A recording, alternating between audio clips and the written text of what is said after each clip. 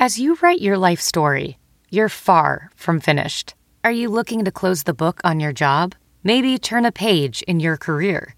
Be continued at the Georgetown University School of Continuing Studies. Our professional master's degrees and certificates are designed to meet you where you are and take you where you want to go.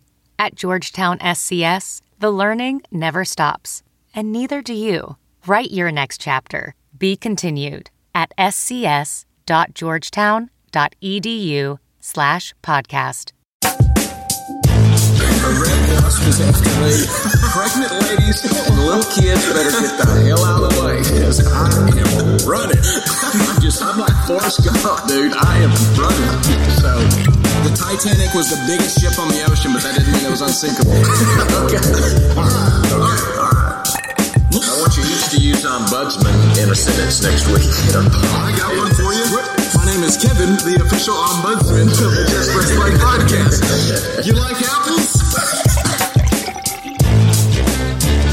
Welcome into another edition of the Just Press Play podcast. We took a week off last week. We had things going on, but we're back. We're better than ever. We got Pops, Uncle Tony, LJ here. What's going on, fellas? What's up? Enjoyed the little bye week, boys. Yeah, it was nice. You know, sometimes it just, just like the NFL, you got to get to that bye week and you got to reset. Now we're ready for the stretch run. It's awesome that our bye week aligned with the Broncos and Cowboys bye week too. That's amazing. That is interesting how that happened. Yeah. Speaking of the Broncos, do we want to do Broncos stats, LJ, or leave those out? Can we talk about like their stats in like 2001 or 98 maybe? Maybe we'll get to it later because earlier this year I had teams. Oh, okay. Well, this is kind of a defensive stat. So if the Broncos had scored exactly 18 points in regulation of every game this year, just 18 points, they would be 8-1. That's a really good record. And that's really not a lot of points. That seems doable. But as you know, LJ, the Broncos have not done that. Certainly seems doable with a $200 or $200 million quarterback. Jeez, guys, that feels like a number that like every team has hit as an average this year, besides one team maybe. But hey, a $200 million quarterback. I think 2 receivers. One's a first rounder. One was a second rounder. I mean, a lot of draft capital and money spent on that offense. Yeah, and it's great. Yeah. Hey, Kevin. Hey, yeah. I got something for the IT department. What's the average score of a game in the NFL this year? What's the average score? 18. Total, and it'd be average total score. 18. And then you just divide it by 2. Total, the average total score of games. While IT looks that up, I do have more stats that LJ would like. Oh, thank you. Yeah, can we get those? Did he like the first one? The Raiders well, yeah, I think so. Well, I mean, so the defense is doing great. That's what I'm going to hear. The Raiders this offseason spent $566.6 million. That is the second most of all NFL teams. They are 2-7 and just lost to the Jeff Saturday-led Colts. I'm sure we'll get into that. Josh McDaniels, first 6 games as a head coach. We all know where that was, at Denver. Yep. 6-0. Since then, his next 31 games as the head coach, 7-24. LG, you like those stats better than the first one? Yeah, that's a lot better. That feels a lot better. Oh, IT got back to me, by the way, about 22 points per team per game so far this year.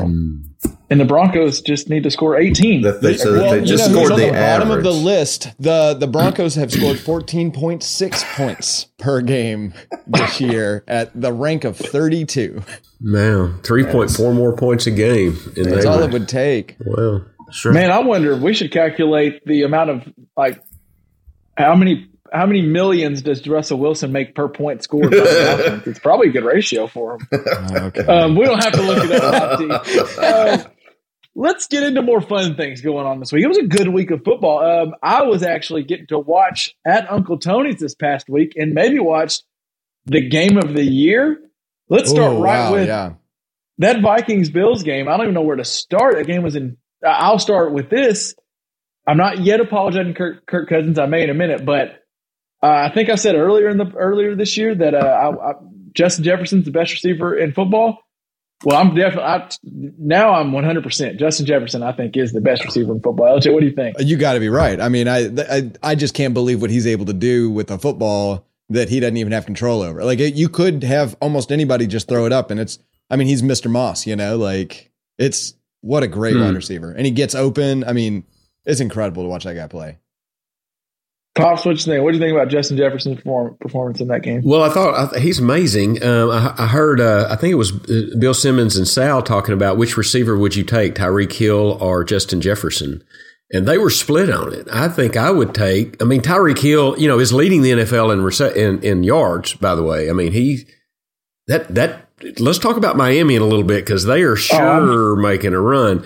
But Justin Jefferson, I think he'd be my guy. Wow, he is young. Very talented. Probably that's interesting too to bring up, and I think me and Tony talked about those two specifically while we were watching just football on last Sunday. And I think I would take Justin Jefferson probably just for the size, and he's a little younger. But as you were saying before, Tony, Tyreek Hill, he definitely can go up and get jump balls better than I think we just assume that he's a scat guy and more of a bubble screen. But he's good down the field too. He definitely is in that conversation. Mm-hmm. Oh, yeah. And that's one thing I think that he is underrated on is, and not necessarily, I think it's not that he's the jump. His timing is impeccable and he can go get a ball wherever it's at if he needs to jump behind and get it. And we've seen this year that they've had success with the Dolphins of the ball being underthrown. I'm not saying it's on purpose. I'm not saying it's because Tua can't throw it deep. It's not what I'm saying. I'm saying that they've been underthrowing the deep balls and he's been coming back and getting them, and that's been very successful for him so far. Well, he will go up and get a ball for sure. I mean, those 50-50 balls, he's going to come down with them more than 50% of the time. He's impressed me with his strong, good hands. Yeah. Well, and it's interesting. Uncle Tony brought this up, so I'm not going to take credit for it. And there's times where Tua is an accurate quarterback. I think he's a good quarterback, but there are times where it feels like he missed or underthrows. And it's probably easy to underthrow guys like Jalen Waddle and Tyreek Hill because they're just that freaking fast. But Tony kind of brought up, and we don't know if it's on purpose or not, but it does kind of let Tyreek Hill turn into this, like the corners now turning away and sprinting to try to catch Tyreek Hill, and Tyreek Hill gets to turn around and play center field, and he either goes up and catches it or he gets past. Both Jalen Waddle and Tyreek Hill rank top 5 in pass interference calls drawn by receiver. So I wouldn't be shocked if that's kind of maybe like it's okay to underthrow them. They'll come back, get it, or we'll get interference. Like we trust them. And that was when Tony brought that up. I thought that was interesting. And that Miami offense is moving. That is. Yeah. It's the new back shoulder throw. It's the new back shoulder throw. What is to that Dolphins Bills game? Do you think, Pops? We'll start with you. The Vikings are now 8-1. They're now tied for the Eagles. Still have the number 1 seed because they beat the Vikings straight up. But the Vikings are 8-1. That's a big time win at Buffalo. Sure, they got a few breaks, but I mean, they also got to the 1 yard line and Kirk Cousins didn't get in before that fumble. So there were breaks on both sides of the ball. What does that win kind of give you a little more like, oh, there's some blemishes on Buffalo, or tells you Vikings are for real in the NFC? What you kind of take away from that game? My gut feeling was there's a little blemish on Buffalo, and I think kind of what it may be is the quarterback, Josh Allen, is just trying to wear the cape too much and do too much. And not that the Miami or the Minnesota quarterback has ever done that. Cousins really doesn't, But I mean, Minnesota it showed me they are for real. I mean, I think it was a very fun game to watch. Could have gone either way. But I don't know. I mean, what is the Bills? They're third in the division now behind the Dolphins and the Jets. They're going to still make the playoffs. There's no question. And I think they're probably the cream of the crop in the AFC, but, Minnesota's for real. They're going to be there in the end, I think. That's what it showed me. LJ, what was your stance? I'll get to Tony later because we know he picked them to go to the Super Bowl, and right now doesn't look bad. LJ, what did you think from that game? I mean, I hear what Dad's saying about Josh Allen wearing the cape. I don't know if I mean, he almost did. I mean, you might be right, but he damn near did. He walked it down the field. If they would have been wussies and kick the field goal, then they get to, take that tie home probably. But I don't know. It's hard. It's what really was impressive to me was the Vikings found a way to win when they had no opportunity, no chance to win. They found a way to win. And that bodes really, really well for them in the future. That's what I took away from it for sure. It's interesting. So far in this year, Buffalo has had 4 games decided by 3 or less. In those 4, they're 1-3. And then last year they had trouble in close games. They're good when they're blowing teams out. They're great, but these close games, Josh Allen, and I don't want to totally rag on Josh Allen because before he threw that pick in overtime to Patrick Peterson, he had incredible run after incredible run that got him down the field. And I think you kind of live with the interception because that's Josh Allen. He'll throw an interception every now and then, but that's one out of maybe every 8. And the 7 other ones are great plays. And then half the time the interception gets dropped because he throws such a bullet. I do want to give some credit to – I don't think this tells me the Vikings are Super Bowl. Like I'm like, oh, that's the top tier. But they do – Justin Jefferson brings a little thing to Kirk Cousins that I don't think he had before where he now – and sometimes it looked like too much faith, but it worked out every time. He's not afraid to take shots that he did. He used to be too conservative, and that's what drove me crazy. And now he's like, if 18's got one guy on him, I'm just going to throw it up there and just see what happens. Hell, if he's got 2 guys on him every now and then, I'm going to throw it up there and see what happens. And he got a couple interferences, and he's loosened up a little bit. And we've long said Kirk Cousins is good enough. I personally don't trust him in tight spots. Well, he looked good in a tight spot on Sunday, and I'm going to go. I do think the Vikings are legit contenders in the NFC. I don't think I could see them winning the Super Bowl right now, but that game was big for me. What did that win? Did you see more of Buffalo and more of a blemish on them or Minnesota making their case for your pick as a Super Bowl team, Tony? Well, I think it legitimizes, regardless of how the outcome was, I think it legitimizes Minnesota as a top tier team. I think they went in and played with and was there at the end of the game with the AFC's arguably best, if not one of the top 3 teams in that division. And so I think it really legitimized. It was a win that legitimizes them. Now, the outcome itself, because it's not because they won the game, it's because they were in the game. You could play that game 100 times and never in again Buffalo, in Buffalo you would never again see that fumble on the half-foot line into the end zone. Those things are so rare to happen that it's just, but it did, and so they won the game. So that's great. I don't know that it's not the win that got them; it's the way they played. And here's the thing about Buffalo, and we keep saying this and keep saying this.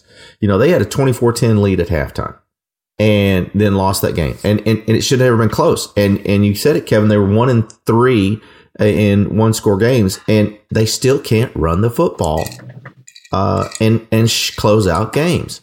That, to me, is the key for Buffalo. They've got to figure out how they can run the football and close out games, or have a short passing game so they can close out games. They live and die by the big 8, 10, 15-yard play or bigger, and down the stretch, teams soften up, and it's tough for them to do.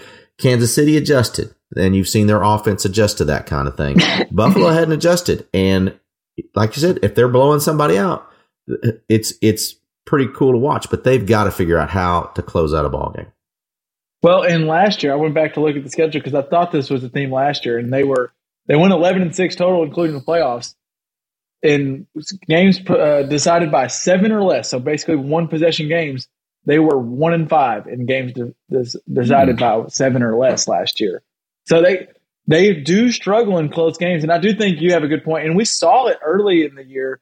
This year, I thought that's why after that Rams game we were starting. I think I got on here and said something like, could they go undefeated or something after one game in the regular season? But you saw them kind of run a little bit. You saw the short passing game. They were getting Isaiah McKenzie. They had Diggs was just getting people routes, and they were able to just do both, the small matriculation down the field and then the big plays. And now we're back to just big play or bust. And you saw it in the overtime. That's why it kind of felt like, or in the fourth quarter, it kind of felt like the Vikings were alive because Buffalo just can't put together that 8-minute, 12-play drive where they just take out – because they were up by 17 in the fourth quarter. All it takes is one long drive, and there's just not enough time for the Vikings to make that comeback.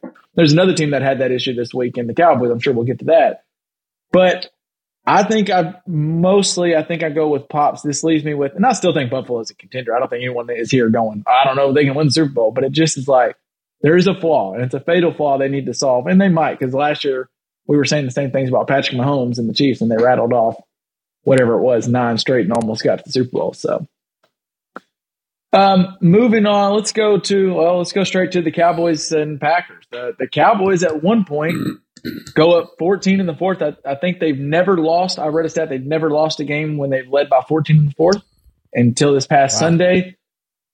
Do we want to talk about the comeback by the Packers? Maybe it's the McCarthy's decision to go for it in overtime instead of kick the field goal pops. What was your thoughts on that game? Is there any point that you want to bring up? I thought the last where you saw McCarthy throw his headset off, when they didn't make the fourth down. I was somewhat okay with going for it on fourth down. I can't remember the play. It seemed like that was a little odd, but you had to know that you were going to take 2 downs to get a first down at that point. I think it seems like, what was the play before that? It seems like it was 2 drop back passes that I just thought were very peculiar plays if you're going to go 2 downs to get the first down. And then he threw his headset off. So I don't think third and 3, Dak Prescott incomplete to CD over the middle, which it did. I'm a Cowboys homer. Obviously, it looked like Jair Alexander got there a little early. It did. But it's a bang play, and I didn't – if I was in the defense, I would probably say I didn't think it was a penalty. And then the next play, they do another incomplete pass on 4th and 3. So I don't know that Kellen Moore and Dak Prescott are completely melded on the same page, and that's disturbing. I hope they can get there. I think he was there more with Cooper Rush than he was with Dak Prescott. Well, and I think that's why you maybe saw McCarthy throw the headset. Not necessarily that they didn't get it on 4th and 3, but I think it was just it's almost Kellen Moore does this, and I've compared it. I don't know if I've done it on this pod, and I don't know how many of the listeners are Razorback fans, but Kellen Moore reminds me a lot of Kendall Browse, where he'll have a quarter where I'm like, wow, this guy really has the game plan. The offense is whizzing, and then he'll have a quarter where you're like, does he even know how to call a football game? Like, it looks like they're on the different pages. Kevin, I think I saw a stat that in the fourth quarter, didn't we go into the fourth quarter up 14 points? I think Dallas was up 14 points going into the fourth quarter. And I think somewhere I saw we had 6 rushes. We rushed the ball 6 times in the fourth quarter. What is your goal if you're up 14-0 in the fourth quarter? I would think it would be run the ball, run the clock, tick-tock, tick-tock, tick-tock, and we didn't do it. And so what I think, this is where I think Kellen Moore gets into his own head sometimes. Zeke is that back where you would want in that position, not Pollard. But Pollard wasn't running bad. I think, and it's just like, he's like, oh, we don't have Zeke, so we got to throw. We just got to throw, and we'll just do shorts. And that's where we talked about it before Dak got back. But if he just would keep the same, because I think Dak sometimes, the way they call the game, he does what you're talking about with Josh Allen, where he throws a Superman cape on and thinks, I got to make the biggest play. Just call the same game plan that you did with Cooper Rush. And every now and then when there's a play not there, Dak's going to pull something out of his ass and make a big play for you. Because I do think he's not that top 5 guy. He's not in the Mahomes, Allen stuff. But he's good enough to make plays that a Cooper Rush couldn't. And that, Tony, where do you go on that Cowboys loss? Well, the first thing we'll give some credit to Packers at some point. Or I want to ask you where y'all think this means for the Packers. So to me, it wasn't lost there. The fourth quarter fall down wasn't on the offense. Now they scored 0, so you can say that they scored 28 points, which is 14 more than the Broncos score average per game. But IT did get back some information, by the way, on something. Okay, great. So here's the thing. I think the Packers actually have they have put forward a flaw in the Cowboys defense, and they beat the crap out of the middle of that defensive line. So I was just looking at these stats that, Aaron Jones carried the ball 24 times. A.J. Dillon carried the ball 13 times. And so 37 carries between the two, and they both Jones averaged 5.8 and Dillon 5.0.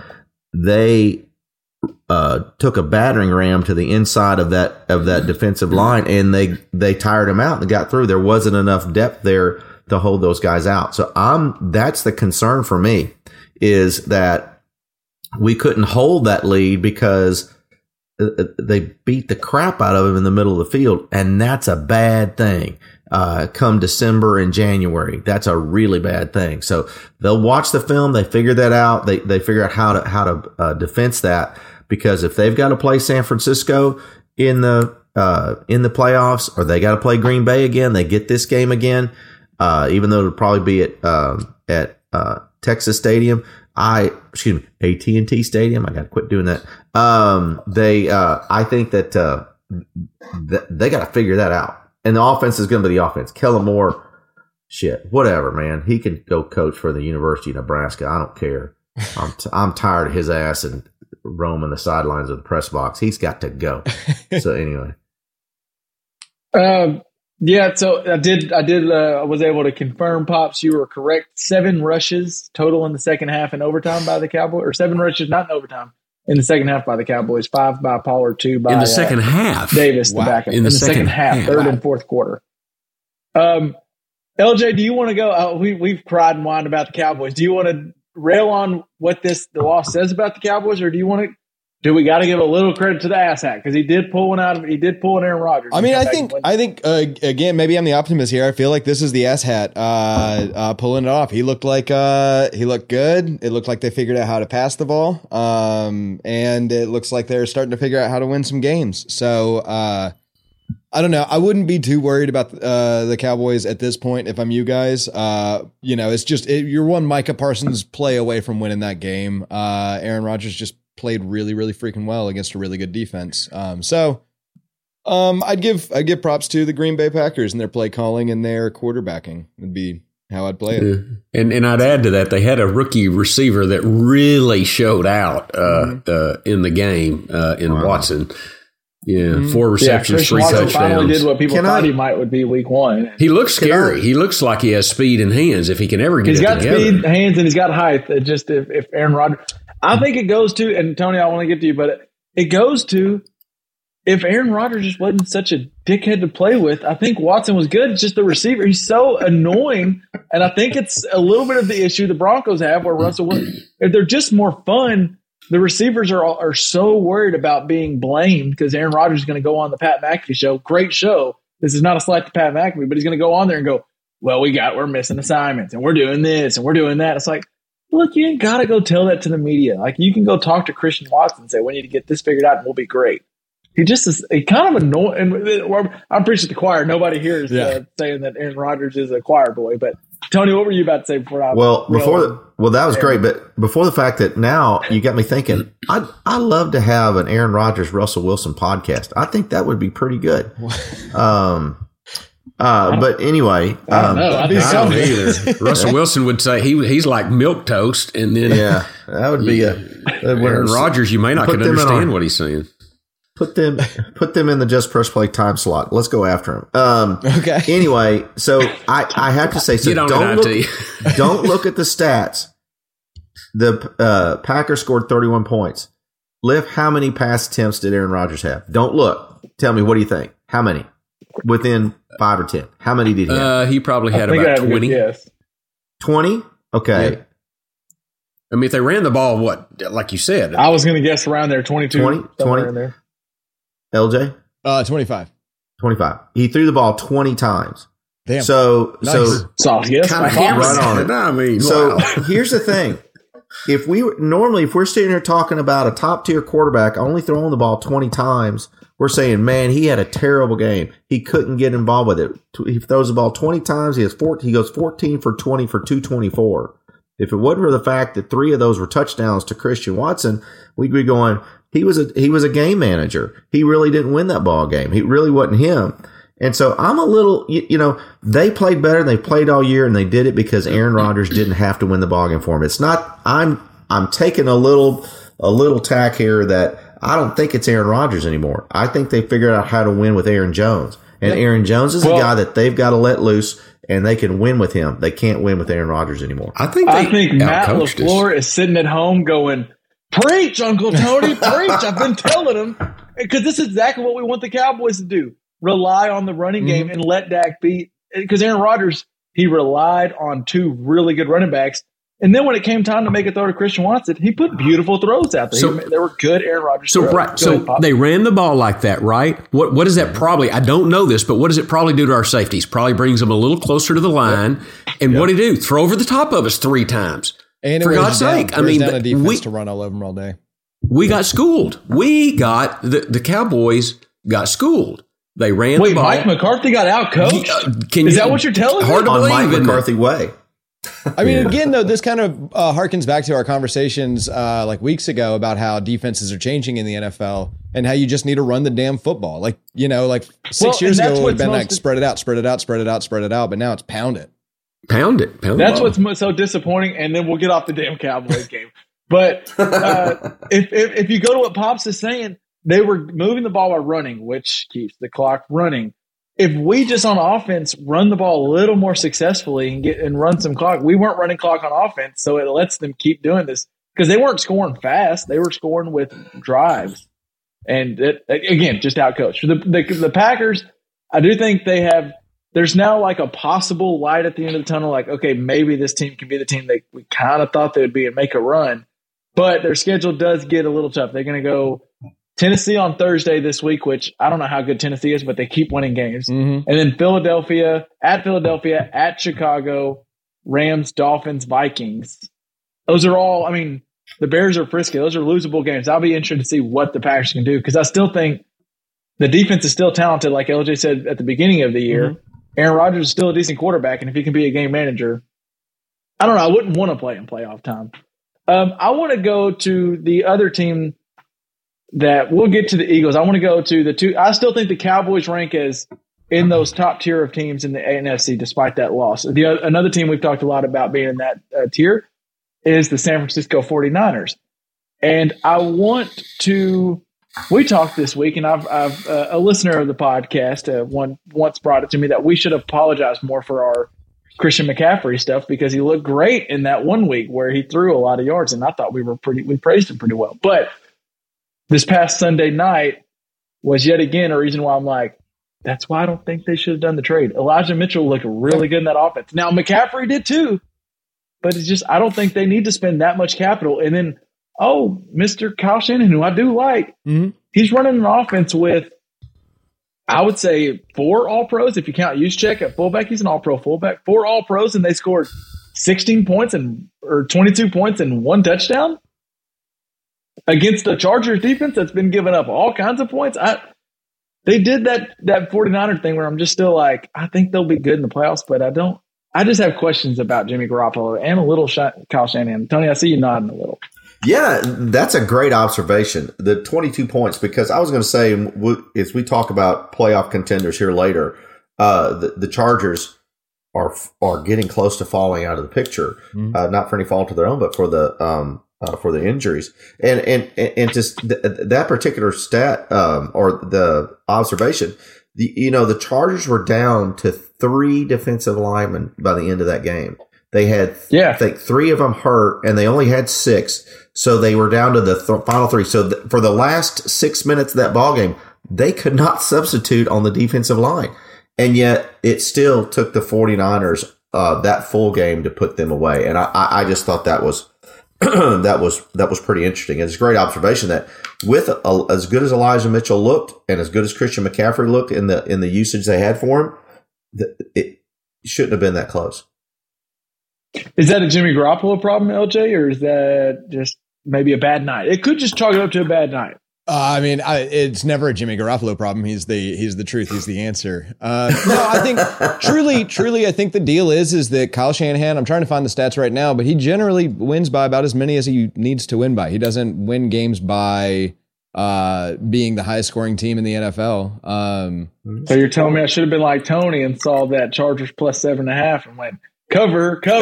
Yeah. I mean, you could probably do that for most 49er games. I mean, I'd like to look back at historically and see if that's true, but that feels true to me.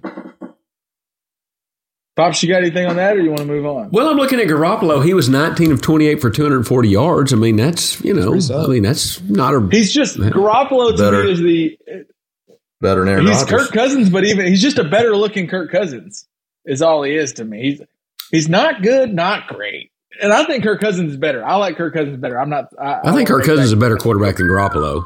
Me too. Can I give you so you put me down a stat asking about Russell Wilson's dollars per point the team scores? Yeah. And so can I hit that real quick because we're talking about some of these quarterbacks that I've pulled that info for. So let's start sort of in mid-tier. Dak Prescott, for every point the Cowboys get, he is on track to make $50,000. Pat Mahomes. Is this all this year right now? Yeah, this is based off of this year. So this year's contract, this year's points. And Pat Mahomes, he's set to make $57,000 per point the Chiefs have scored so far. Kirk Cousins, $93,000. Aaron Rodgers, $133,000. Now, there's two interesting things I'm going to throw out there. Jimmy Garoppolo, $27,000. That's half of what you pay Dak per point. So is that also because he has a front-loaded contract, so he got paid a lot already? Maybe? So like I think let me look real quick at compared to what they're getting this year. Where did my Dak Prescott info go?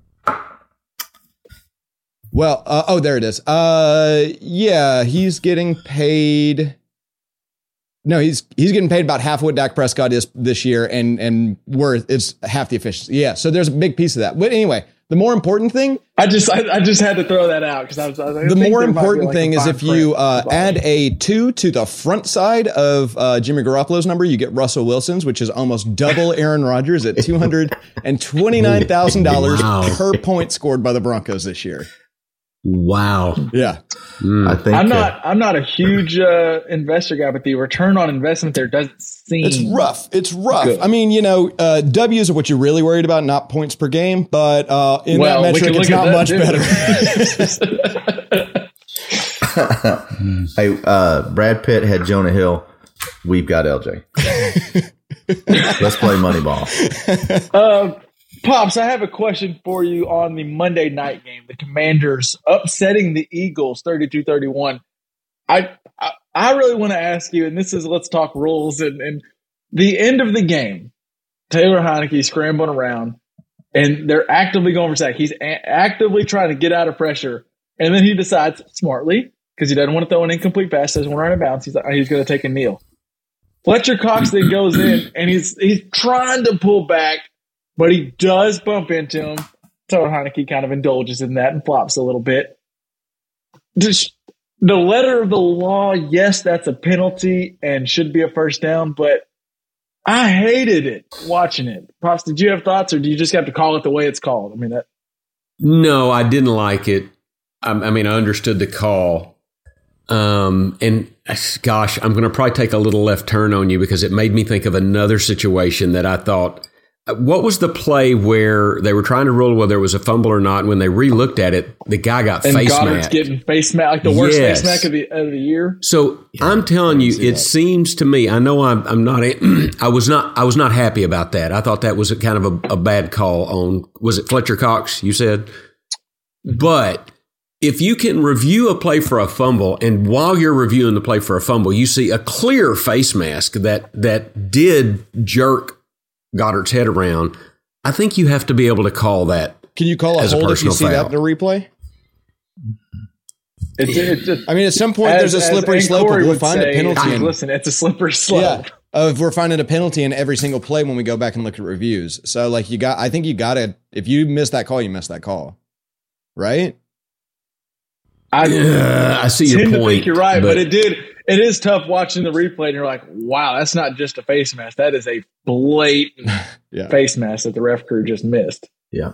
Yeah. Tony, I mean, and this is where it kind of comes back to, I think again, I'm going down a slippery slope if I say, well, you swallow your whistle because Fletcher Cox did not have intent of, oh, here's a shot on Heinicke. He was clearly like, oh, crap, I'm trying to pull back.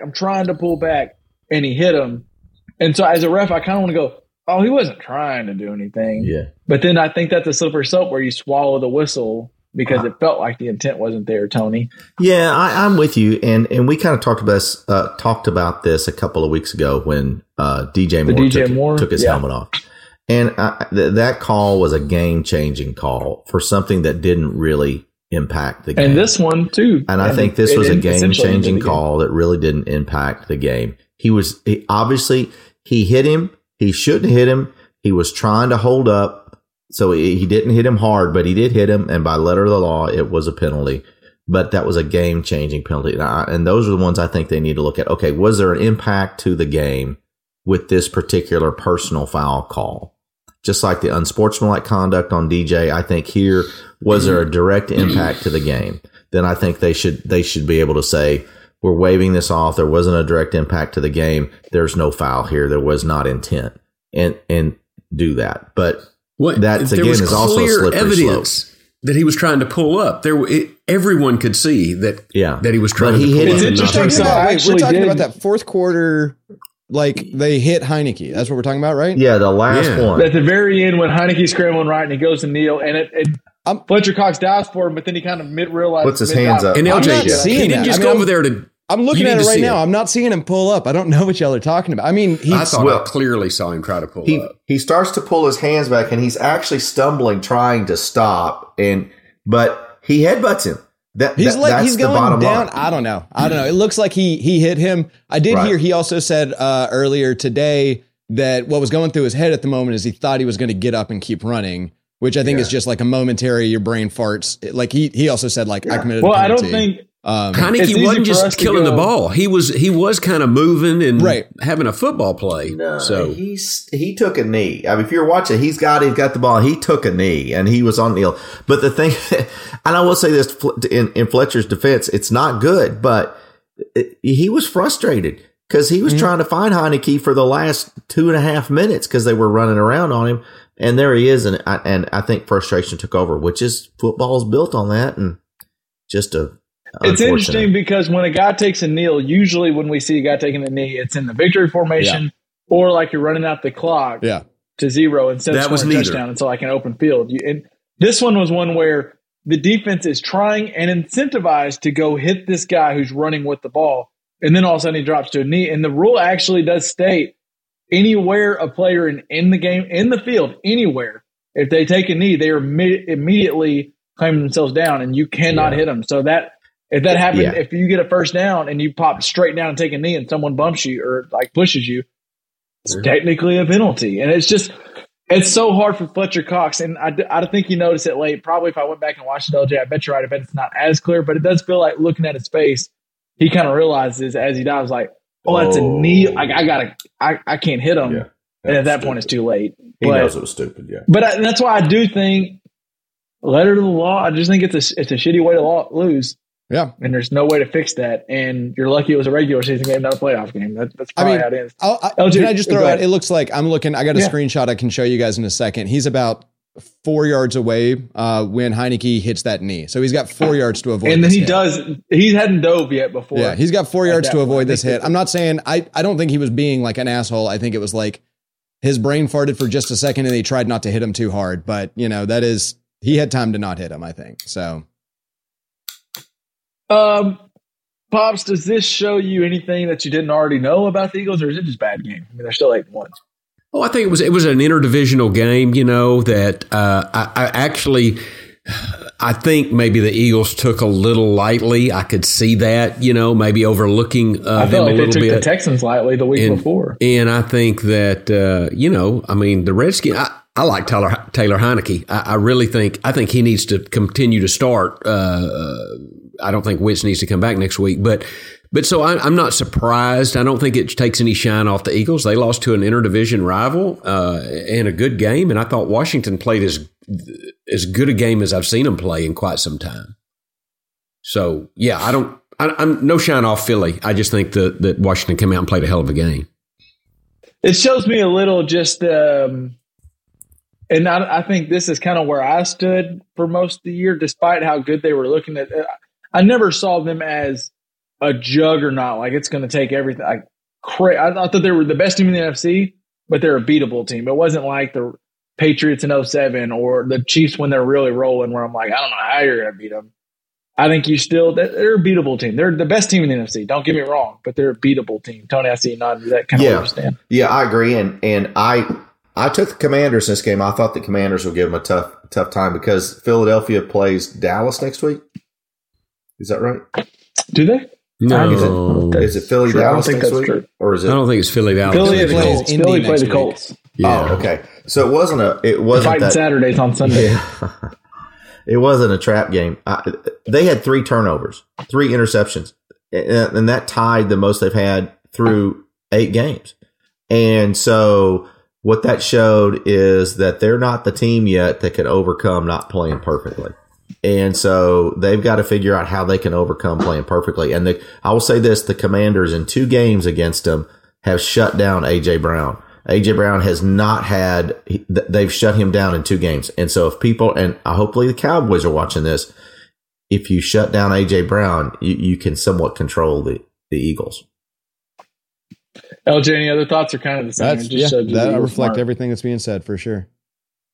I want to talk, and I know LJ wants to talk about this too, and just because we need to address the whole Colt situation and then how bad the Raiders suck. But let's talk about a good team before we get to the Raiders, L. Because we hinted at them before. The Dolphins, and this is a game I had wrong. I thought the Browns keep it close, maybe even get frisky and win the game. Dolphins crush them 39-17. There were MVP chants for Tua Tagovailoa in the second half. The Dolphins they're there as contenders. I think they've solidified themselves as contenders. As long as Tua is healthy, that offense is tough to stop. I think the Jeffrey Wilson trade was a very sneaky good trade for them. And it just is another reason because McDaniel runs a similar offense to Kyle Shanahan. I don't think you need a first-round pick to be in that offense. You just need a Jeffrey Wilson who knows how to run it. And he looked good. The defense is solid. How good? I mean, I guess we've had this conversation a lot, but is it still the same? The Dolphins are legit contenders. They're in the Chiefs category. I mean, I think in the AFC. I think so. I think they're badasses. What I'm curious to is they've got, I think, a relatively tough schedule to finish the season out. So I'm seeing Texans, which they should win, but then they go to San Francisco and then LA. So they go all the way across the country. You know, we know that we pick the home team in those games, right? Then they play Buffalo and Buffalo right before Christmas. They play Green Bay back in Miami, but then they play the Patriots, which isn't a December game. Bill beats the Dolphins outside of December. So I think they've got a relatively tough end of their season. But if they can pull out 5 of those 7 games, then, I think they've got the top spot in the AFC and they would deserve it. So I'm loving watching them this year. They're fun. I think so. That's the next. I think we all talked about them as sure they're frisky, they're contenders, and I think LJ's winning this one. I think I'm with them. As long as they have a healthy quarterback, they're in that Chiefs category to me in the AFC. Tony, do you agree with that or? I'm struggling to make them in the Chiefs category. I understand. But yeah, I think Wilson does make a difference on that team. If McDaniel's able to establish that zone running game, then I think, they can beat anybody. I think they're AFC East contenders, and I didn't really think that I would say that at the beginning of the year, but I think they could win that division. If they win that division, anything is possible. If they come into the playoffs as a wild card, we'll have to see. And it's going to be Tua's first turn in the playoffs, and I think that's going to be an interesting thing to watch. Pops, is that where you're at too? I think that Waddle and Hill on the outside, that speed is just – and I think that the thing I do think Tua has is anticipatory skills. I mean, he can anticipate – that receiver getting open. I think his timing is good. I mean, he's accurate. And that speed kills. And you've got, now Wilson and Mostert back there that are, they're legit. You've got to pay attention to them. I think Miami's in the thick of it. I think they're in the thick of it in the AFC. Mm-hmm. Right now, if you look at MVP odds, Patrick Mahomes is leading at plus 120, and then Josh Allen, Tua, and Jalen Hurts are all tied for second at plus 500. Tua's right in the thick of the MVP voting, and I think probably rightfully so. Yeah. Do we want to just talk about how shitty the coaching is for the Las Vegas Raiders and how bad they are, or just what the hell is happening in Indianapolis? Where do we want to go, LJ? I think the Jeff Saturday getting hired is an interesting move. That's probably worth talking about. I mean, he's never coached, he's never coordinated, he's never been on a field without having a helmet on, right? He coached high school football, and I think he went 4-7. Okay. And that's not a joke. That's legit. Okay. That's a wild move. And my heart goes out to all those assistant coaches that probably deserve a shot to like show that they deserve a job somewhere before their family has to pack up and move in January. But they won. So, Irsay, I guess, has got it going on. We'll see what they keep doing. So you have a slight issue with the hiring? Is that what I feel like that's one of the things is like when a coach gets fired mid-season, it's an opportunity for like some would be possible offensive coordinator to step up that maybe auditions for a job in the future. But without that, these offensive coordinators got brought in by maybe Frank Reich, and nobody really wants them because they're his guys, and if he doesn't get hired, then they're maybe out of a job.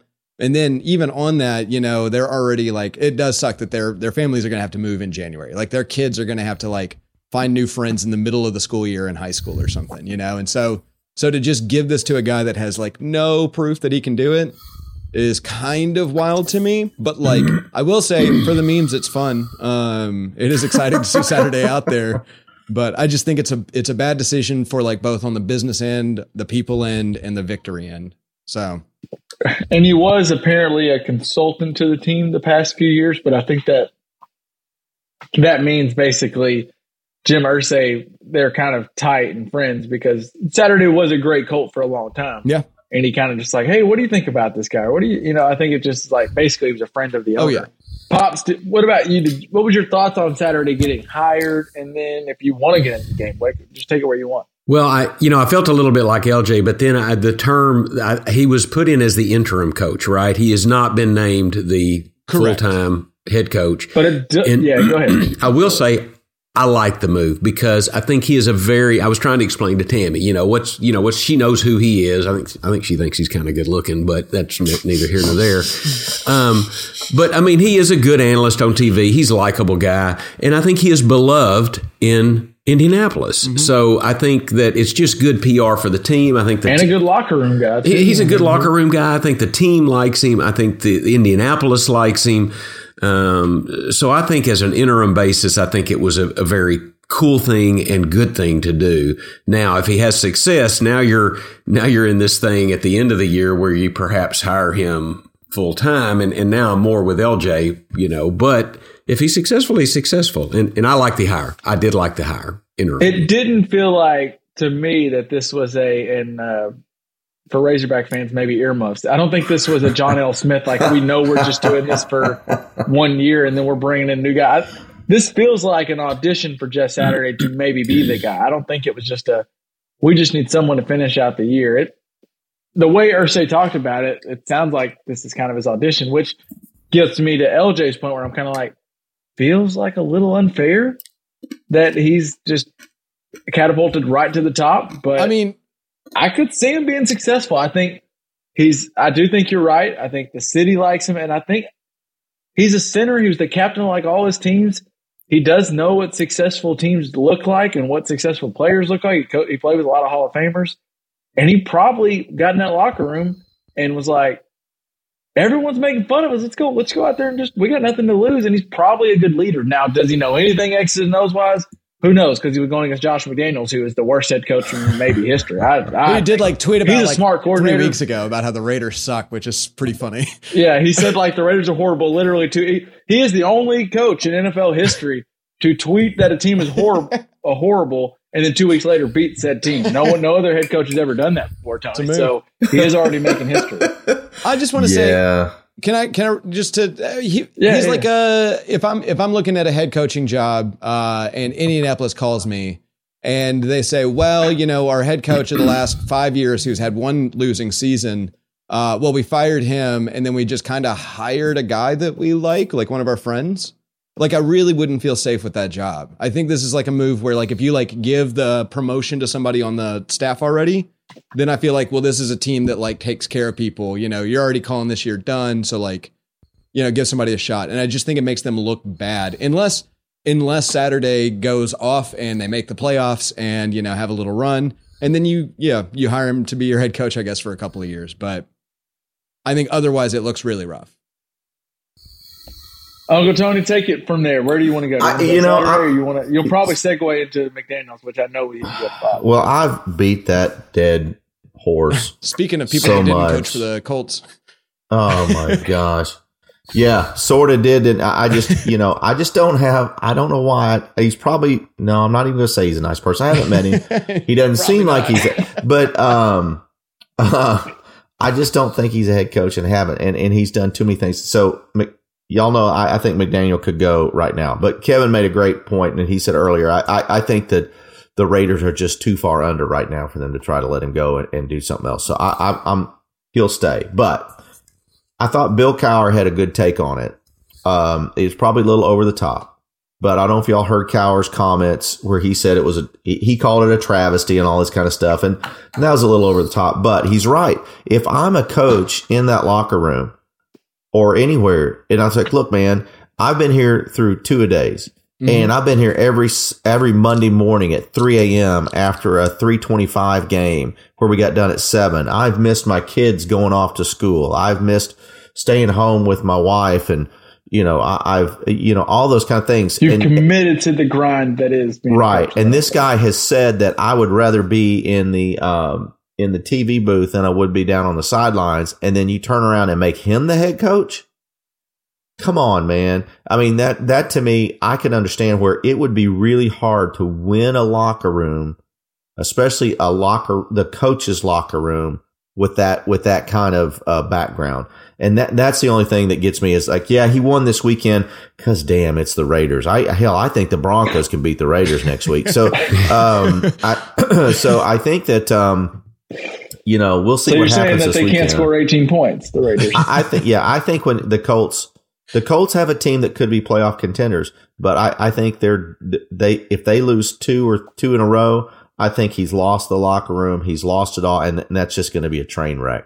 But I just don't understand the hire whatsoever. There are plenty of guys you could have said interim. There are plenty of guys that have experience that you could have brought in there to finish out the season if you wanted to. It really seems like a way to sell tickets to me. Isn't that kind of the owner's job to sell tickets? Well, he wants to. Well, he'll sell tickets one time, but then once he loses, I guarantee it's like, well, they suck, so we're not going back. So there's blowback. I will say that Jim Irsay must have had the best Monday morning of all time, because not only did he hire his buddy and just get ridiculed for like 4 days, he then goes and gets a win, and not just a win, as you alluded to earlier, LJ, gets a win against the same head coach that kind of screwed him when he tried to hire him and didn't come. Jim Irsay, I hope that glass of wine or whiskey or whatever you're drinking on Monday tastes good, because he did get a win. He gets a big old victory lap. I don't know if it's going to stay that way, but he does get a big victory lap. And yeah, the Raiders, to me, I don't know if we need to touch on them much, because Tony kind of, as he said, he already beat that dead horse. No animals were harmed in the recording of this podcast. But Broncos fans were. Speaking of dead horses, no, we're not talking Broncos. The Raiders suck. The Raiders just suck. I do want to stay in the AFC West here for just a second. This will be quick. For all the Chiefs fans out there listening, and Prestige Worldwide, I hope you're listening to this. I just don't take Patrick Mahomes for granted, because it must be nice knowing that you have the quarterback position. I mean, this is what Patriots fans felt for 15 plus years. Like, as a Cowboys fan, I think we have a quarterback. We have a good one. He's not great, but we have a good one. As a Chiefs fan, you got a great back there, and he's going to be back there for a long time. Like, watching that game against the Jaguars, it was popping up on Red Zone a bunch. We put it in the Octabox a couple of times. We were watching it over at Uncle Tony's, but I never once thought Mahomes is dealing today. I never once thought he was having a good game. he just went 26 for 35, 330 yards, 4 touchdowns. And as someone who owns him in a fantasy league, or maybe if you played against him in a fantasy league, you know how well Mahomes played. I'm just saying, that guy is awesome. And just, if you're a Chiefs fan, Pursues Worldwide, appreciate it, because it must be nice knowing that you just got a guy. I'm cringing looking at the last 8 games in their schedule. They might not lose a damn one of them. It is insane. And then all of a sudden, Kadarius Toney looks awesome. He looks great in that offense. And Hardman didn't even play. Kelsey didn't even really have that good of a game. And all of a sudden, Pacheco looks like maybe he is a running back there. They were trying to force feed him a little bit. And he 16 for 82 is not bad. That Chiefs offense, LJ, it's got to be frustrating because you're just stuck. I don't even like it. I hate this for LJ because I was a Bills fan throughout the entire 2000s, and now my team has become the Bills of the 2000s. You didn't like the Patriots for the whole 2000s watching because it was just annoying, and now it's like you get rid of Tom Brady and they just put the next Tom Brady in your division. It kills me. It kills me. I don't like it. I don't like it at all. LJ, I want to see, since you have boots on the ground there in Chicago, they're not winning and they screwed him on a bet, but Justin Fields looks he's fun to watch. Yeah, the kind of consensus around here is we just need to get him a guy. We need to get him the weapon. A lot of third-year quarterbacks get a weapon and they have the best year of their career. And so that's kind of the consensus around here is once he gets that weapon, we're looking at all-star level. I don't know if I buy that. Is Claypool that weapon? Is Claypool that weapon? I don't know. I mean, I think that's the attempt. I don't think so. I think he is a weapon, but not that weapon. I think I agree with you. Honestly, for Bears fans out there, I work with a couple of Bears fans actually, and these games have been perfect because they're fun. They show Justin Fields has the potential, but then in the very end, they still find a way to lose and have a good draft pick at the end of the year. It's kind of perfect because they're not winning the Super Bowl, and right now, the Lions' loss actually put the Bears now ahead of the Lions in the draft order. So, maybe they pick a guy. Maybe they go get a guy in the top 10 that is that weapon. Yep. And then they'll have all the players they want when they move out to the burbs in a couple of years. Really piss off Chicago. Go ahead, Tony. So here's what Chicago needs. I'm going to name the 2 players that they need to pick up in the offseason. The first one's Kareem Hunt. He'll be available. It gives them a legitimate, because Montgomery is slowed down a little bit. It gives them a threat out of the backfield and a playmaker. He's got fresh legs. And DJ Metcalf. DJ or DK? He just signed a big extension. Did DJ sign the extension? He signed the extension. DK Metcalf signed an extension. Okay. Then DJ Moore. Sorry, DJ Moore. DJ Moore. I know they said that's the guy they want to keep him in the locker room. But I think DJ Moore, sorry about that. DJ Moore. I mean, both would be good to Chicago jersey. Is a true wide receiver that could help them out. I think if they could get those two, and they can get them fairly inexpensively. They'll have by far the most money in the next this coming off season. So. Yeah, I think so. And then you just never know who's going to step up like Tyreek Hill and say, "I want the fuck out of here," and we'll just see what happens. LJ, I do want to warn you because it feels like it's happening, and I know you have to deal with that guy in Kansas City. The Buccaneers are now 5-5. I'm laying this out for you. Oh, come on. Tom Brady is going to host.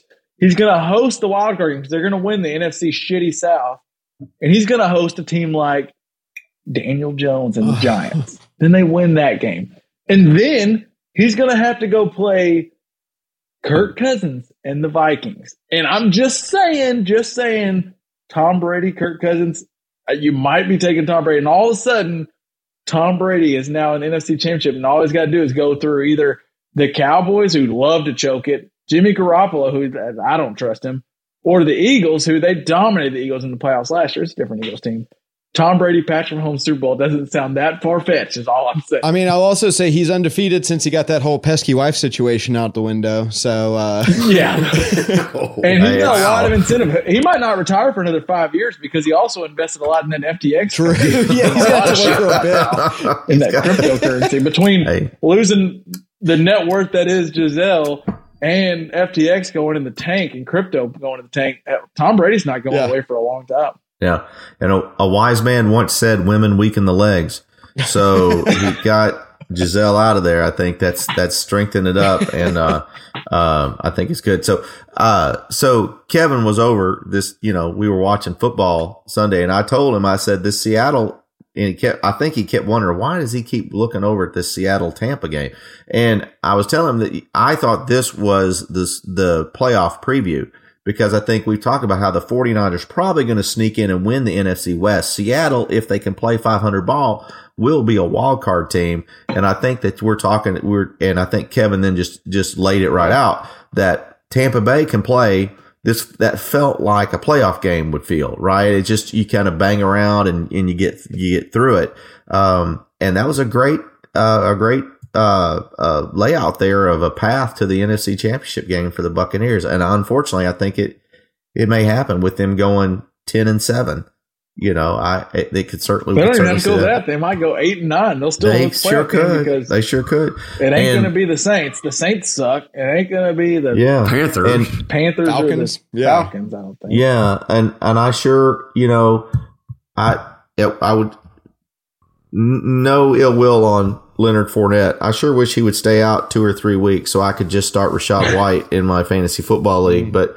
Rachaad White looks like he's the real deal. And if he has come on, that gives him 2 legitimate running backs to help out Tom Brady. And really, that's all he needs with Mike Evans and Chris Godwin looks like he's back. The Otten, their rookie tight end, has started to show a little bit. Now, Seattle's defense is not all that, but they've got the possibilities of making a run. I totally agree. And then before we're about to look at some lines for this week and maybe make some picks. Before I do that, I just want to let the people know, buy your stock now on the Ravens, because you heard it here first. The Ravens aren't going to lose another game the rest of the year. They're winning Super Bowl and they're not losing another game the rest of the year. That is sure possible. That's where we're standing. That's the bold call from Kevin. I think it's possible. Oh yeah. Let's look at the lines for this week. I think we're going to get into some Christmas shopping and Christmas ideas in a minute. I think Tony, we don't know what he wants to do, but he's got something for you. And just trusting people, you're going to want to stick around. But let's make some money for the people out there before they go Christmas shopping. And let's pick some underdogs. Let's pick some favorites. Let's start with the favorite.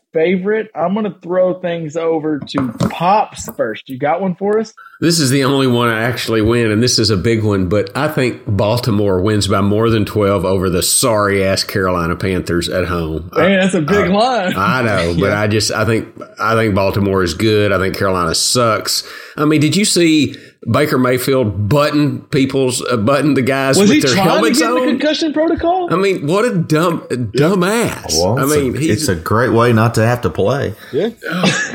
Stop holding that clipboard. And it wasn't just like one headbutt without your helmet. He was just headbutting everybody. Everybody with their helmets on. He hadn't got his own. It's just stupid. Yeah. So I'm thinking Baltimore is going to win by more than 12. That's my favorite. Those Fayetteville cops did a number on that boy. He got a concussion then for sure.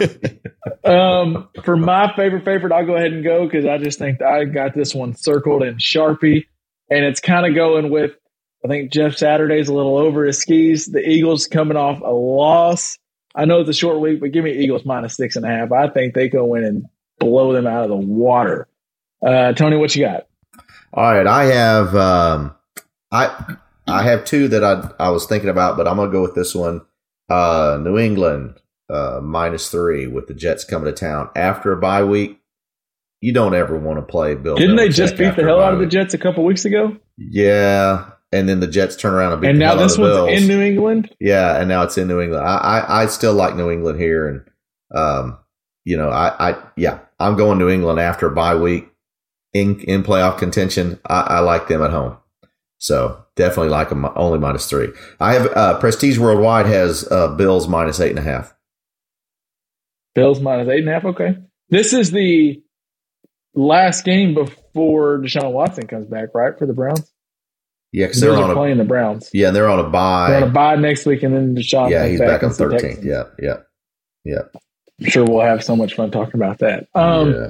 LJ, who do you have as your favorite? I'm going to join Prestige. I've got the Bills. I see minus 9.5. So I don't know if you guys. And see you're something still different, in. But yeah, I'm still in. I got 8.5 is what I see. Yeah, I think the Bills are going to be ready to just beat down the Lions. Look, so that's what LJ's yeah. telling us. His models got it all the way up to 9.5. Yeah. He's still taking it. Yep, still taking it. So Still taking them. Do you have a dog, LJ? Or you want someone else to go first? You want to just wrap You around want snake dress? my dog or my money line dog? Just dog to cover, not your money line dog. We'll save the big money for the people. All right, We'll wrap up with this. I don't know why the home Vikings are the dogs. I know the Cowboys are good, but plus 1.5 points, I'll take it. I think they could win that game, and I think they can be within a point of that game. So Yeah, Uncle Tony, you've been looking at lines for a long time. Why are the Cowboys favored in Minnesota? Yeah. What's that about? I don't is there know. any logic? I feel like Vegas is just daring. I feel like this is one of those where Vegas is like, please take the home dog. We dare you. And I'm like, okay. yeah, I'll do it. Well, it may be that Dallas coming on. Maybe I just got a big old L on my forehead, but I feel like that's just I'm running to the ticket off. Well, Dallas is coming off of a road loss, and Minnesota is coming off of a road win. A big road win. I could see that. And if you looked at, just the offensive defensive statistics probably does favor the Cowboys. That's a true, if it's only one at home, the Cowboys are really a true 2-point something favorite. Now, that's not what I'm seeing on my sheet, but I've got the Vikings. What are you seeing? I think Vikings are 292, or at least. Are you looking at a printed off sheet? You said sheet. Are you looking at a printed off piece of paper? I'm looking at things may have changed. I'm looking at my statistical analysis, and it says the Vikings should be a 2.92 point favorite, and they're a +1 underdog. So I think that's a very good bet. Yep, that sounds right to me. So we may just, and Mom, I hope you're listening. So it sounds like I'm just throwing this out there. There might be, this is dangerous, but like a just press play unanimous money line dog for the Vikings. I'm in. Yeah, I'm in. Oh, that's scary. 60% of the money is on the Vikings to cover +1.5 as of right now. 3%. Yeah. Wow. Let's see. So okay, LJ gave his. Tony, what's your dog to cover? What do you got?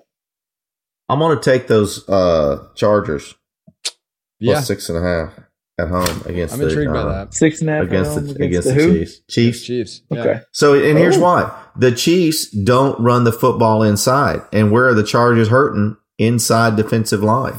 And so that's really not going to bother them that much. And I believe, if I've read correctly, this is the game that Keenan Allen returns. Oh. Well, I've been thinking that for like 3 weeks. Yeah. Well, this is He's supposed pulled a to Michael be Thomas it. where he just won't And show up. as far as I can tell, Austin Eckler is still playing football for the Chargers. So there's an opportunity. Pops, and this is going to sound like a dig at first, but it's not. I love it when Uncle Tony hits you with the, I'm taking this, and I'll tell you why. Yeah. I don't know if he's just got the right tone with it, and usually he's got a little reason behind it. I'm not always right, but I got a reason. But you did take the Chargers at home, right, to win. They're a 6.5 Just to an cover. underdog, He plus doesn't 6.5. Just isn't the cover. money line. That's not my money line. That's not my money line. But getting 6.5 at home as a plus 500 team, I know it's the Chiefs coming into town, but that's an awful lot of points for a team that can score points like that. Okay. Let's see here. Just to cover, I think I'm going to take the. I guess maybe they're factoring maybe an injury still. Like maybe Matt Stafford doesn't come back, but the Rams are +4 to the Saints. I think the Saints suck. Yeah. Are they still starting? Cooper the Red Kupp's Rocket? out. I mean, I don't know. The Rams kind of That suck. might be part of it. I didn't factor. I knew he was out and didn't factor that in.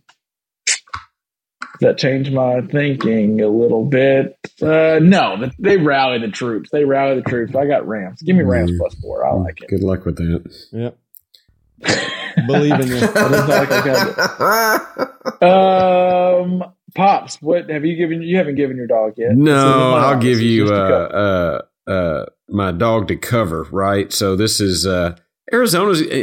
I'm going to pick Arizona +8, and I'll tell you why. The reason why is because San Francisco doesn't beat anybody by more than 8. They just don't do it. Yep. So, LJ just told you. LJ just told you that. On. Yeah. They don't do it, so that's why I'm taking it. You know, That game is in New Mexico or in Mexico City. yeah, that's your only problem. That's up in the 5,000-foot Mexico But that City. might be a good thing. The Cardinals don't play good at home anyway. And so. they might have thrown a concert on the grass there, and they'll have to move it back home like a few years ago. Yeah, So, but it also could be Colt McCoy starting again too. Well, honestly, I guess this says more about Kyler than does Colt, but I won some money off Colt McCoy this past week because as soon as they said Kyler was out, I was like, give me Colt McCoy. Give me, especially in the backup bowl against him in the Wolf of Wall Street, John Walford. I loved Colt McCoy in that game, and that one worked out well. The Cowboys did not. But all right, let's go money line. Worldwide has Prestige. what He's at Chicago +3 is their underdog. I thought about them. That's a good. But I kind of I like them better as the cover than to win because I do think there might be some shenanigans where they're like, hey, let's just lose at the end. Shenanigans. there's no corruption in Chicago. That'd be absurd. That's just absurd. All right, let's go dogs. Pops, I think, do we know yours? Is yours Minnesota? Minnesota, yeah, Minnesota. It's just too good not to be true.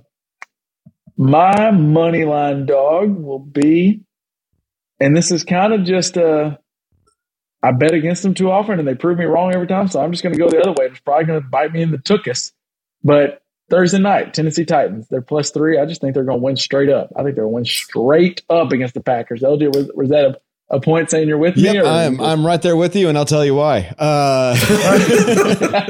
Derrick Henry got held to about 50 yards last week, and that ain't what happened twice. And one of the things we know about the Packers is they seem to only be able to succeed when they can run the ball, but if they get behind early, then they don't know what to do anymore, and they try to run the ball for a half, and then they throw it 40 times in the second half. So I just think that the Titans will win this game on Thursday night. I agree with you. All right, there you go. Uncle Tony, what you got? I got the Rams. There we Okay. go. I got There Rams. we go. And I tell you why. Tell them why. But I won't. But I won't tell you why. I'll just let you guess why I'm taking the Rams. You just have to think Pops about is it. over there talking shit about my pick of them to cover, and now you're saying they're going to win straight up. So, I mean, I think you're. I think it's a you're bold spot move. on. Okay. Cotton. You talk me into it. I'll tell you why. As far as I know, Aaron Donald still plays football for the Los Angeles Rams. Yeah. And if the New Orleans Saints cannot run the football, they cannot beat you because they have to have play action if the Red Rocket's in there. And so I think that that's really going to be a low scoring game, and I think the Rams win it. I'm sorry, I'm just looking at how many games the Rams have won. It looks like, three. How many of the Saints won? Yeah, they're playing the Saints, LJ. Yeah, I'm just We're saying. not playing the Bills. I'm just saying the Rams are pretty rough. That's all I'm They're saying. rough. Yeah, so are the Saints are pretty rough. That's true too. Yeah. The only way to go Saints from here is pretty rough. up, baby. Yeah. There you go. We'll I'm going see, Rams. we'll see. I'm going Rams. We'll see. You love to see The it. Prestige, have we got Worldwide's dog? Prestige is Minnesota. Minnesota. Minnesota. That feels like, I mean, that just. Things are leaning that way, aren't they? I think by the time game time comes, it's a pick 'em, and then, Yeah. golly, who knows? Maybe I'm just mad because Yeah. By Sunday, Cowboys this past it week. might the Vikings might be given points. You never know. It's true. All right, that wraps up the NFL portion of this week. Unless does anybody else have anything? Or are we good to wrap up the NFL portion this week? Tony, did you want to talk fantasy football or not? Because I didn't know who you played this week in fantasy football. No, I don't want to talk fantasy football. Well, let's talk. You brought up, and so the floor is yours. So holidays are coming up. Obviously, we got Thanksgiving first, but it's about that time of year. You start thinking about Christmas shopping, and Yeah.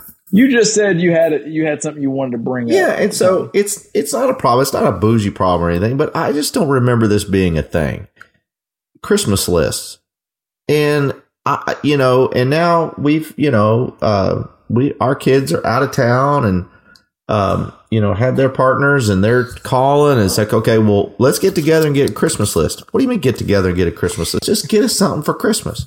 It's Christmas, And then, Dr. Liff was talking about it, whereas we were pre-gaming before the pod. It's like, well, if y'all want anything for Christmas, you better give me a fucking Christmas list or you ain't gonna get shit. And I'm like, well, when did getting Christmas lists become a deal? I just don't remember this being a thing. It was kind of the fun thing when you went to grandma or grandpa's house or you got there. It's like, I wonder what I'm going to get for Christmas. Is it going to be a pile of dog shit, or is it going to be a red fire engine? Liv told us we were going to get if we don't get them a Christmas. Is it going to be a fire engine? Is it going to be a ping pong paddle? I don't know. Yeah, I just don't know what I'm going to get that's under the tree because it's a gift. It's Christmas, but I just don't know now. You got these lists going around, and it's just I just find it interesting that's where we're at. And so anyway, that's what's wrong with this damn generation. I don't know. Any list or.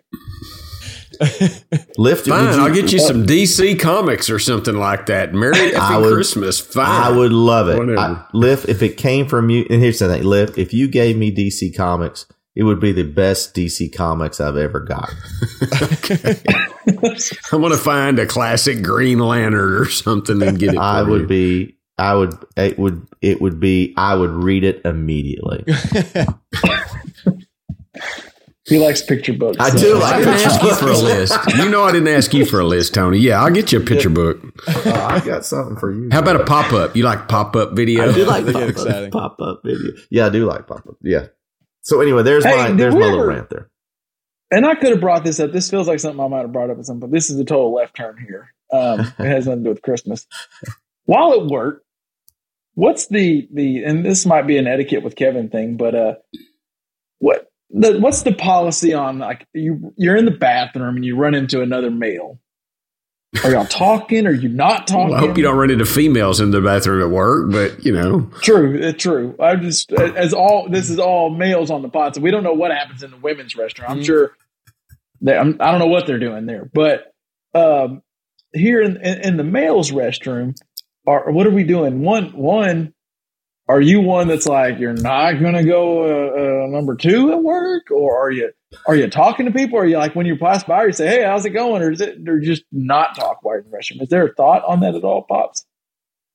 So you're asking if I'm doing number two in the bathroom and someone sits next to me, do I talk to them? Well, just leave the number two out. We'll just leave the number two out. Okay. I'll answer that real quick. You always take a number two at work. You always get paid to be in the bathroom as much as you can. Always. Well, I will say, because of my routine, it does happen often that number two comes at work. But anyway, that's not what the people tuned in for. Toilet paper, which I'll say. Oh, actually, no, LJ, I don't know. You probably know this. And for the listeners out there, I think we brought it up before, but Liv has great toilet paper in the bathroom she uses. That's true. Now, in the guest restroom, sometimes he gives you that John Wayne toilet paper. One time we got some shitty toilet paper. No offense. We got some really, pun intended. Pre-shitted. And it was terrible.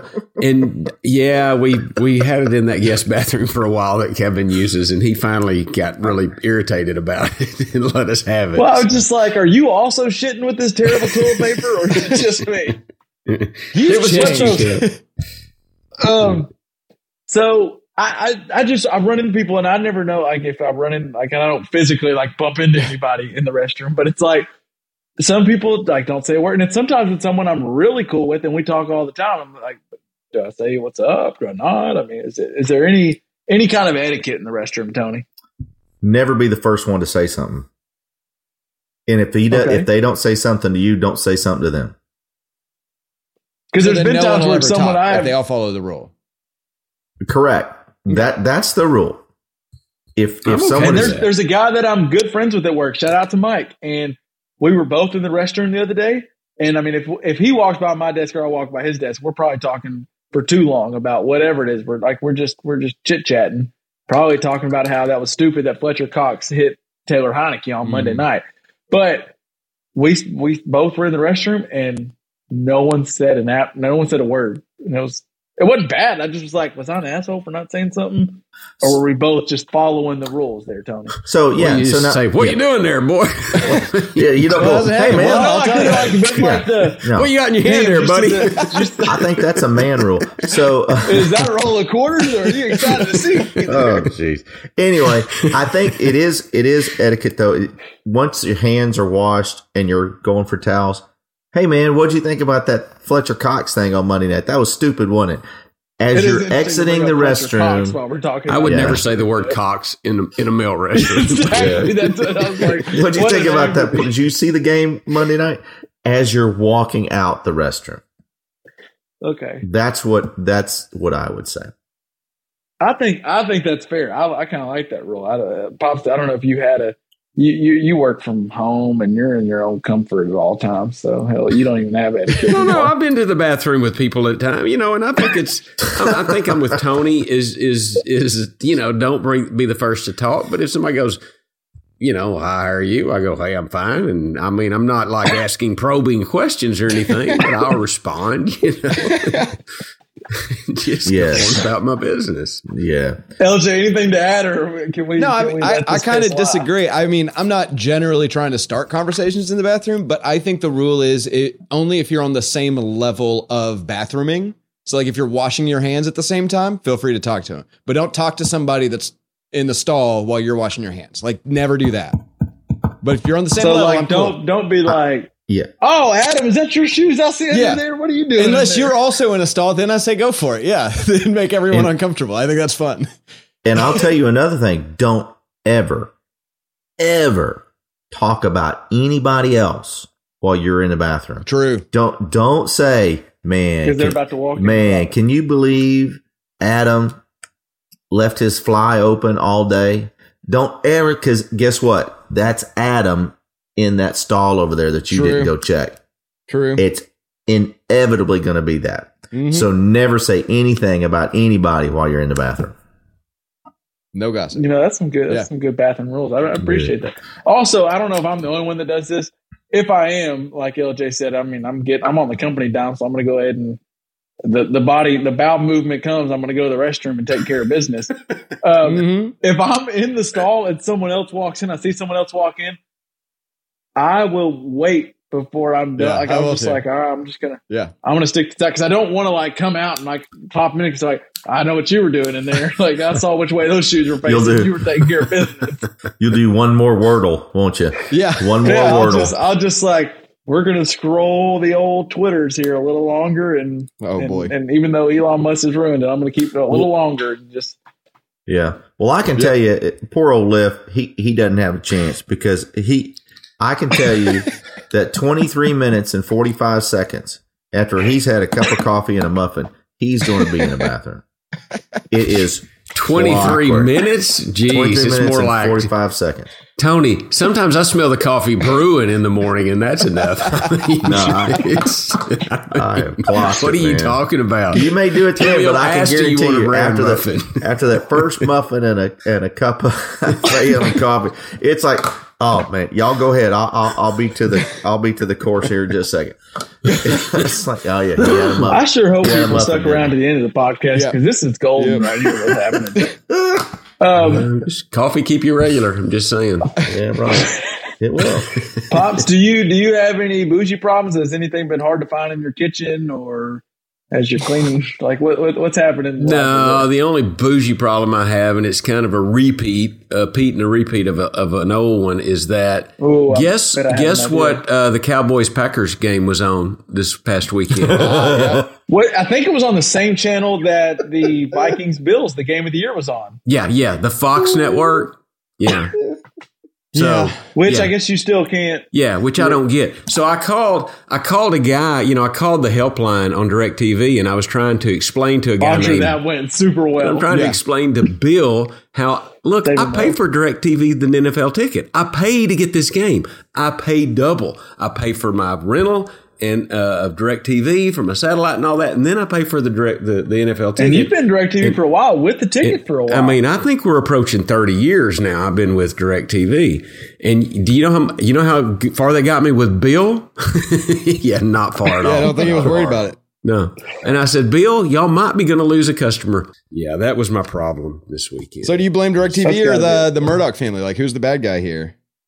Hey, you know what? I can get Murdoch. Fox on YouTube TV. That's probably what I'm going to be before long is YouTube TV. Well, it's no free ads. This isn't an ad. This is just straight. This is what I'm scared of is being from completely Wi-Fi dependent upon my television. That's a little scary. But you get one of those little antennas. You can get like a little HD antenna that you stick up in a window. That's what I use. Yeah, that's what Bill told me. Sir, you can go get an antenna. Well, I said, Bill, the game's on now. Yeah. Won't you come set up my damn antenna, Bill? Well, they're pretty cheap. You can get one for not too bad. Just throwing that out there. But I told Bill he could take that antenna and shove it where the sun doesn't shine is what I told him. Bill, when can you be at my house? You sound like you're close by. Yeah. What's the about flight? 8 time zones different than me. It was Pops. So we were watching the game. Oh, y'all get the Fox network where you are. Oh, well, how nice. Tony knows how to work around. I'll watch it in a square. I'll watch it in a square on my 70-inch TV. I don't have a problem with that. We got to stand right up close to it, but I'll watch it. I may or may not know some illegal ways to watch some football games too if somebody really is desperate. I don't know. I don't know what you're talking about. Hey, you're not Bill, are you, LJ? No, I'm not. But I am here to help. Oh, Pops, I'm sorry you had to deal with that again. The first week or the last, probably. Yeah. Before I should have probably mentioned this with the football stuff, and then we don't do a ton of college football stuff, but I just wanted to bring it up because I couldn't. If you're a fan of watching defensive players just do awesome stuff, go back and watch the LSU Arkansas game and just watch LSU's defense. Yeah, because that Harold Perkins Jr. is good. like Micah Parsons, but 18 years old. He could play on Sundays probably amazing next year. Right now. Yeah. No, like Sunday. Yeah. That was incredible. I mean, that made it a lot easier to watch that loss because it was just you're seeing top tier defensive play. He was absolutely amazing. Yeah. And I was like, well, at least I got to watch honestly, he looked like the best player in college football. And it's crazy. He's an 18. He's a true freshman. Yeah. And I already feel like I'm pretty confident. I could bet on him getting defensive MVP in the NFL at some point in his career. Like I'm pretty confident of that. Yeah. No, if that future bet's out there, let me know. And just like I'm running like an idiot to the Minnesota Vikings bet this week, I'm doing the same for the Harold Perkins one. Yeah. So and just to say out there, I know Coach Pittman watches or listens to the podcast. Yeah, he does. So he does. And welcome Sam, Hey Sam, thank you for joining. Sam, get close to the speaker there for me, bud. You kick a fucking field goal on 4th and goal in the first half. You kick the field goal. Tony is going to just go. I brought it up to him. I was like, well, I have a feeling I know where you stand. And he goes, yeah. And I got that exact thing. It's like, you kicked the field goal early in the game. I don't know how many times I got to say it. I don't know why. What did they lose by, Tone? 3. Interesting. All right. Well, let's wrap up the way we always do. And I'll let the people know this. I wanted to get, I've heard the man talk about his drinks, but I had boots on the ground Sunday in the Lions Den in Uncle Tony's living room and got a Bloody Mary made straight from the source. Ooh. It stands up. It stands the test. It was a very good one, isn't it, Kev? Yeah, it's a good one. It was a very good Bloody Mary. And Popsy asked me, he had the audacity to ask me, do I want the olives? And I was like, do I want the olives? I'll take an extra olive because those olives at the end of a good Bloody Mary. Oh, that's the deal. That's the deal. Yeah. So, Tony, just so I think the people already knew you made a good drink, but I just wanted to, I could for sure confirm in the last 7 days. Yeah, I just want to endorse it. It was my pleasure. My name is Kevin Luther, and I endorse this message or whatever they say. Thank you. What are you drinking on today, Uncle Tony? Well, I'm drinking a smoked Bloody Bull. A smoked Bloody Bull was it's created by the who's known as King Cocktail. So smoked Bloody Bull. I'll start over. Smoked Bloody Bull. Dale DeGraff, the King Cocktail, made this recipe. So it's beef bouillon, tomato juice, vodka, and or a little bit of orange juice and Tabasco. And the reason I made this drink tonight, number one, I've been trying to try it, and it's called the Smoked Bloody Bull because you add, you smoke the glass. It's a smoked goblet. And I've got a goblet here tonight. So my Stella Artois goblet. Well, not that, but. And the reason I thought, well, I might as well make this drink tonight because I got smoked on Sunday, and I figured I might as well have a smoked Bloody Bull because that's really how I felt Sunday night after being beat by like 40-something points by the Just Press Playboys. So who is that? What team is that, Pops? Do you know what team that is? Yeah, I know what team it is. Bunch of lucky mother. Anyway, they're pretty good. They're pretty good. So anyway, that's so Smoked Bloody Bull. It's really good. It's much more of a brunch drink, but I had to make it tonight again to acknowledge the smoking I got this weekend in fantasy football. Wow. So, honored. Yeah. Honored to say the least. Yeah, whatever. All right. I think, do we have anything else? Are we good? We're wrapping up? Good. The people, Good. as always, you already know this, but in case you're new to the program, you can find us on Apple Podcast or Spotify or Stitcher, wherever you get your podcast. And if you're listening to this and you're not already, make sure you hit the plus button and you like and subscribe to us. Leave us a rating and review. If you have something you want us to talk about, you just let us know, and we'll be back next week. We're refreshed now. We're off a bye week. I mean, I felt like we performed like we were off a bye week. You always bet on JPP Like after so. a bye. You always do. I mean, there's two things you know. Andy Reid's going to win after a bye, and JPP is going to be good after a bye every time. And I think every we covered time. today at Twice least. on Sunday. We covered. Yeah, that's right. Did we cover? That's right. All right. That'll do it. We will catch y'all next week, guys. Peace out. That's funny. And I think we covered. That's funny, yeah. We covered all right. I think we a money line dog. Money line dog. Oh, man, that still pisses me off. Lost that thing again. You got that ass kicking? Yeah, it was an ass kicking. No, I'll acknowledge that. It was an ass kicking. Y'all just, all the cylinders hit for JPP this weekend. All of them hit. When Wilson and Mostert both had those games. Don't put them in a lineup like idiots. Perfect. Picking them up and putting them down, weren't we, buddy? Yep.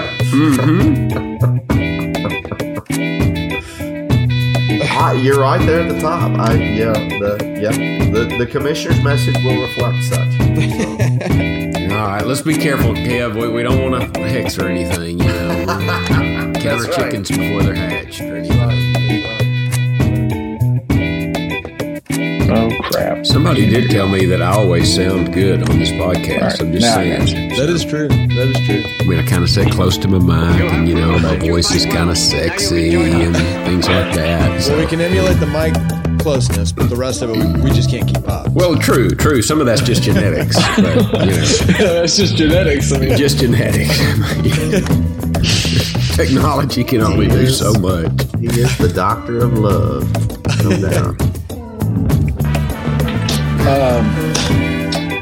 I got some. I mean, we're kind of just gonna go We're gonna clap. see the pants.